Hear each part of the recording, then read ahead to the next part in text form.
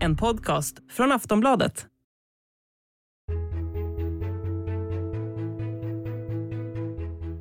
Det är sommar, det är varmt och det är EM 2022. Det svenska damlandslaget står inför ett mästerskap där förväntningarna är skyhöga på dem. Guldet ska kammas hem och prispengarna är mer än någonsin. Mästerskapet går av stapeln i fotbollsnationen England med final på Wembley Stadium i London den sista juli. Fram tills dess ska de svenska stjärnorna först kämpa för att ta sig vidare från sin grupp bestående av Nederländerna, Portugal och Schweiz. Så hur är stämningen i truppen? Vilka stjärnor har mest press på sig? Hur hårt är motståndet? Och vem vinner och vem försvinner? I dagens Aftonbladet Daily snackar vi EM 2022 med Anna Rydén, reporter på Sportbladet. Jag heter Vilma Ljunggren.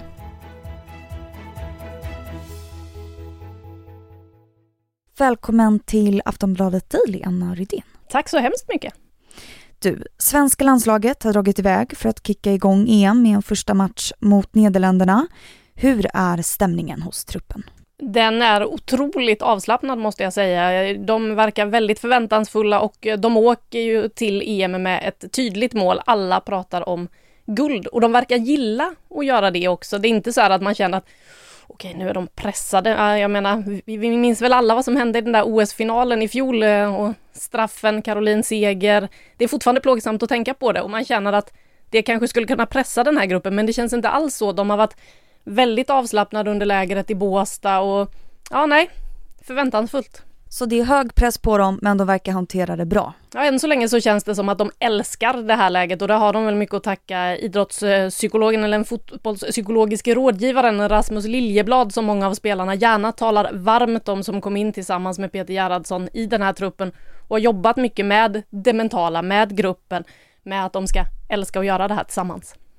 Och Nederländerna då, som de möter i första matchen som går nu på lördag, hur är de? Är de i form?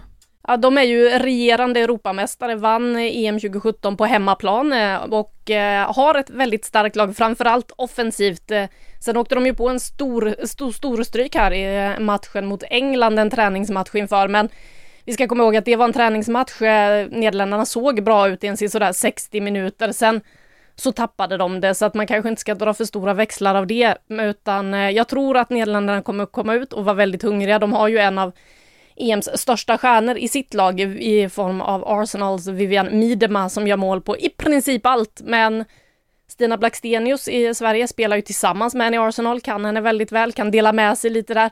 Och så har vi Magdalena Eriksson som till vardags spelar i Chelsea som vet hur man stoppar Vivian Miedema, så att vi får hoppas att de lyckas med det, för det krävs om Sverige ska få en lyckad premiär. Så den här allra första matchen kan bli den allra svåraste för Sverige inom gruppen?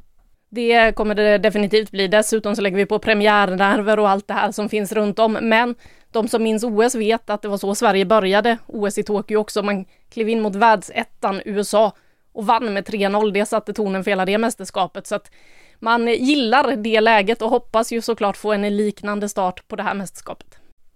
Men du beskriver det som att laget har stark press på sig. De verkar hantera det bra. Kan man säga någonting vad de har för stil tillsammans? Något karaktäristiskt för laget, hur de spelar?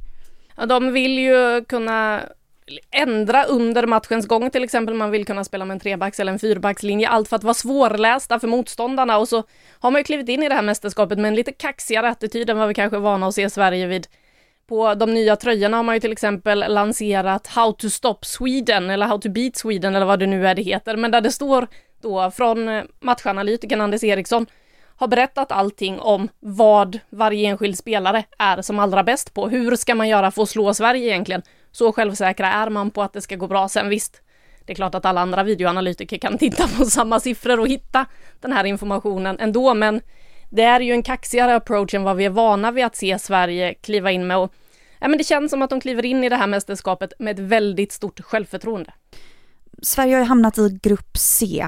Kan du beskriva den gruppen? Hur är motståndet? Ja, det är ju då Nederländerna som är det absolut tuffaste motståndet i den här gruppen. Sen har man även Schweiz och Portugal i gruppen. Portugal som är sist in i det här EMet, för Sverige skulle ha mött Ryssland i gruppen, men Ryssland är ju uteslutna, de är inte välkomna i sommarens EM med tanke på invasionen i Ukraina, och Portugal fick då i maj veta att det är de som får ersätta, så att de har ju inte fått någon optimal uppladdning och ska vara laget som kommer sist i den här gruppen. Schweiz, ett lag som har varit bättre, det finns en del namn att hålla koll på där, men de ska inte kunna utmana Sverige och Nederländerna, så att det är en grupp Sverige ska ta sig vidare från är relativt bekvämt. Det är inte så att man spelar i dödens grupp, utan det är ju den med stornationerna Tyskland, Spanien, Danmark och stackars Finland. Det är den svåraste gruppen. Det är den där. absolut svåraste gruppen. Det finns ju många stora namn i landslaget som det snackas mycket om. Vi har till exempel Stina Blackstenius, Caroline Seger, Kosovare Asllani och så vidare. Och Fridolina Rolfö som verkligen sticker ut som en stor stjärna. Hur mår de här? Är Rolfö i form? Ja, nu är det ju så att man är lite tveksam så här med någon vecka kvar. Vi såg genrepet mot Brasilien där det slarvades en del i passningsspelet och så här i första halvlek. Just för Rolfö? Ja, just för Rolfö och de andra stjärnorna som spelar utomlands, för det är ju så att deras seriespel, det slutade för några veckor sedan, så att de har inte riktigt kommit upp i det där matchtempot än, men det kommer såklart inte vara något problem den 9 juli, det hoppas vi verkligen inte när det är dags för den där matchen mot Nederländerna, utan de kommer öka på tempot här nu och de pratar hela tiden om det, förbundskaptenen Peter Gerhardsson och hans assisterande Magnus Wikman, att vårt mål är den 9 juli, det är då alla ska vara fit for fight, det är då alla ska vara redo. Så att vi hoppas det, för man såg lite det på dem som spelar utomlands, att en bit kvar formmässigt, men de ska ju hålla ett långt mästerskap också. Aftonbladet Daily är snart tillbaka.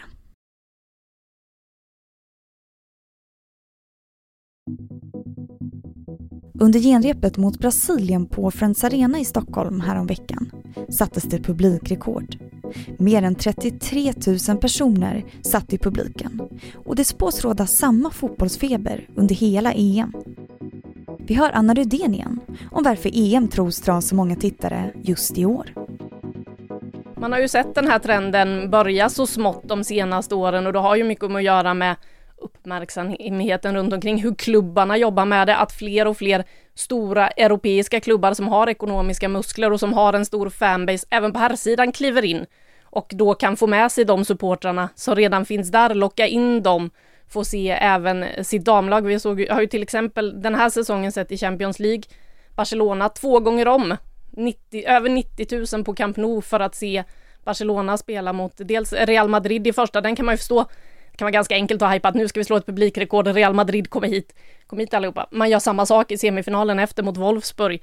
Och den matchen var jag på plats på. Jag kan säga att det var ju inte så att inte rådde entusiasm runt omkring. Det var fullständigt magiskt att se alla som samlades på plats och få se spelarna kliva ut till de här stora publikerna. För det är ju på tiden att det händer någonting och man känner att ju fler som går på matcherna, ja men det blir en happening, det blir kul att kolla på och då kommer man tillbaka. Så att det är väl lite det man ser, och samtidigt som vi ser tv-avtal och så vidare. Det blir mer synligt, det blir lättare att ta in, det blir lättare att skapa förebilder och idoler som man faktiskt vill se på plats. Och det är mer prispengar också i år, eller hur? Det är det ökar sakta men säkert. Det är ju så att det ökar och från UEFA är man väldigt nöjda med det, men tittar man mot vad man får i en herrturnering så är det ju ingenting i jämförelse, så att man har fortfarande en bra bit kvar att gå där, och det hoppas ju faktiskt Sverige nu med sitt nya landslagsavtal kunna pressa på UEFA och FIFA att se till att prispengar och så vidare blir mer jämställda mellan då dam- och herrturneringar. Som ett exempel finns ju Ada Hegerberg som spelat i norska landslaget men sen bojkottat dem.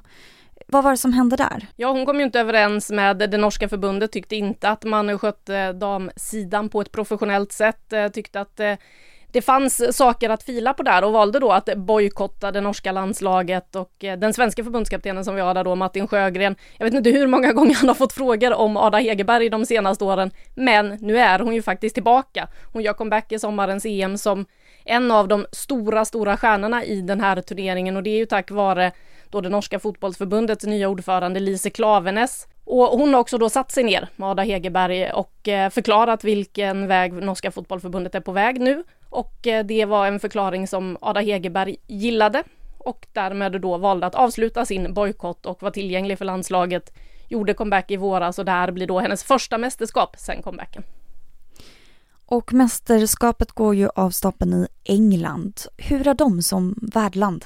De säger ju football is coming home, såklart ödmjukt och så som sig bör i England. Nej, men det är ju så att det var där allting startade en gång och det har ju en lång historia med damfotbollen där, även om det har gått i vågor där också. Så att det ska bli väldigt spännande att se hur det här tas emot. Det är ju så att finalen på Wembley, den såldes slut väldigt, väldigt snabbt. Vi vet att det kommer vara mycket folk på de allra flesta arenorna. Sen finns det mindre arenor som har kritiserat för att det inte kommer kunna komma så mycket publik.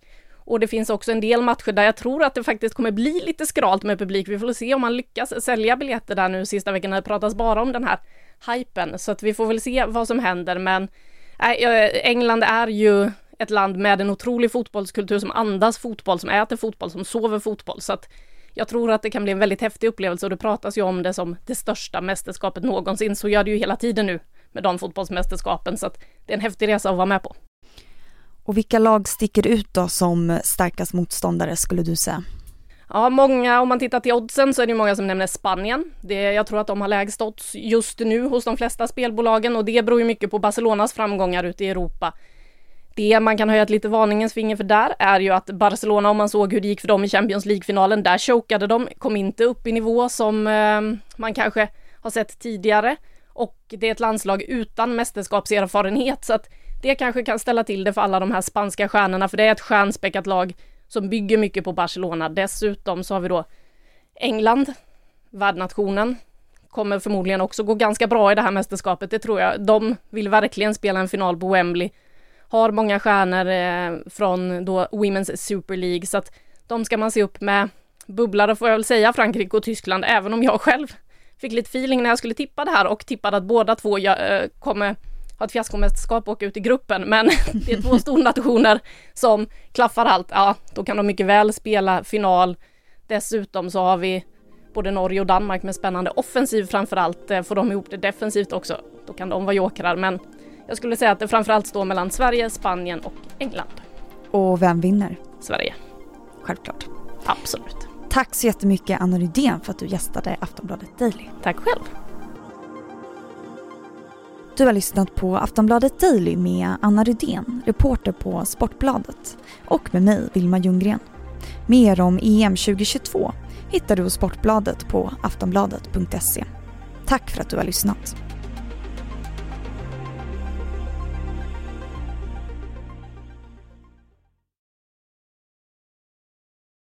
Du har lyssnat på en podcast från Aftonbladet.